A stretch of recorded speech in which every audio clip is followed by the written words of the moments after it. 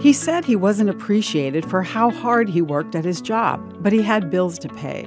And so Michael did the only bare minimum required for his role. In today's work world language, Michael quiet quit. I'm Bonnie Sala with Reset. Quiet quitting describes the idea spreading virally on social media that millions of people are not going above and beyond at work and just meeting their job description.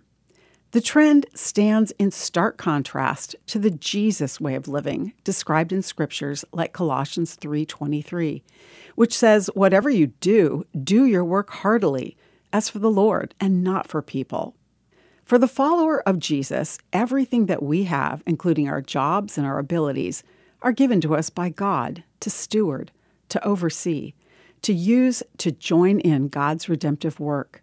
Claire Brocious says that a career guided by stewardship cultivates a distinct posture and orientation in our hearts in 3 ways.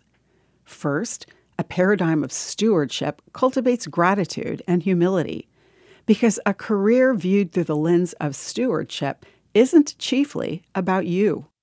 Second, the paradigm of stewardship helps us focus on God's plan, not our own. His plan for our work might have more to do with the refining work that he wants to do in our lives than material success. Third, says Brocious, the paradigm of stewardship tempers comparison. God's calling, the abilities, the opportunities, and jobs he gives to each of us are totally personalized. I'm Bonnie Sala with Reset. To hear this again, read or share this, or to find more resources like this, visit guidelines.org.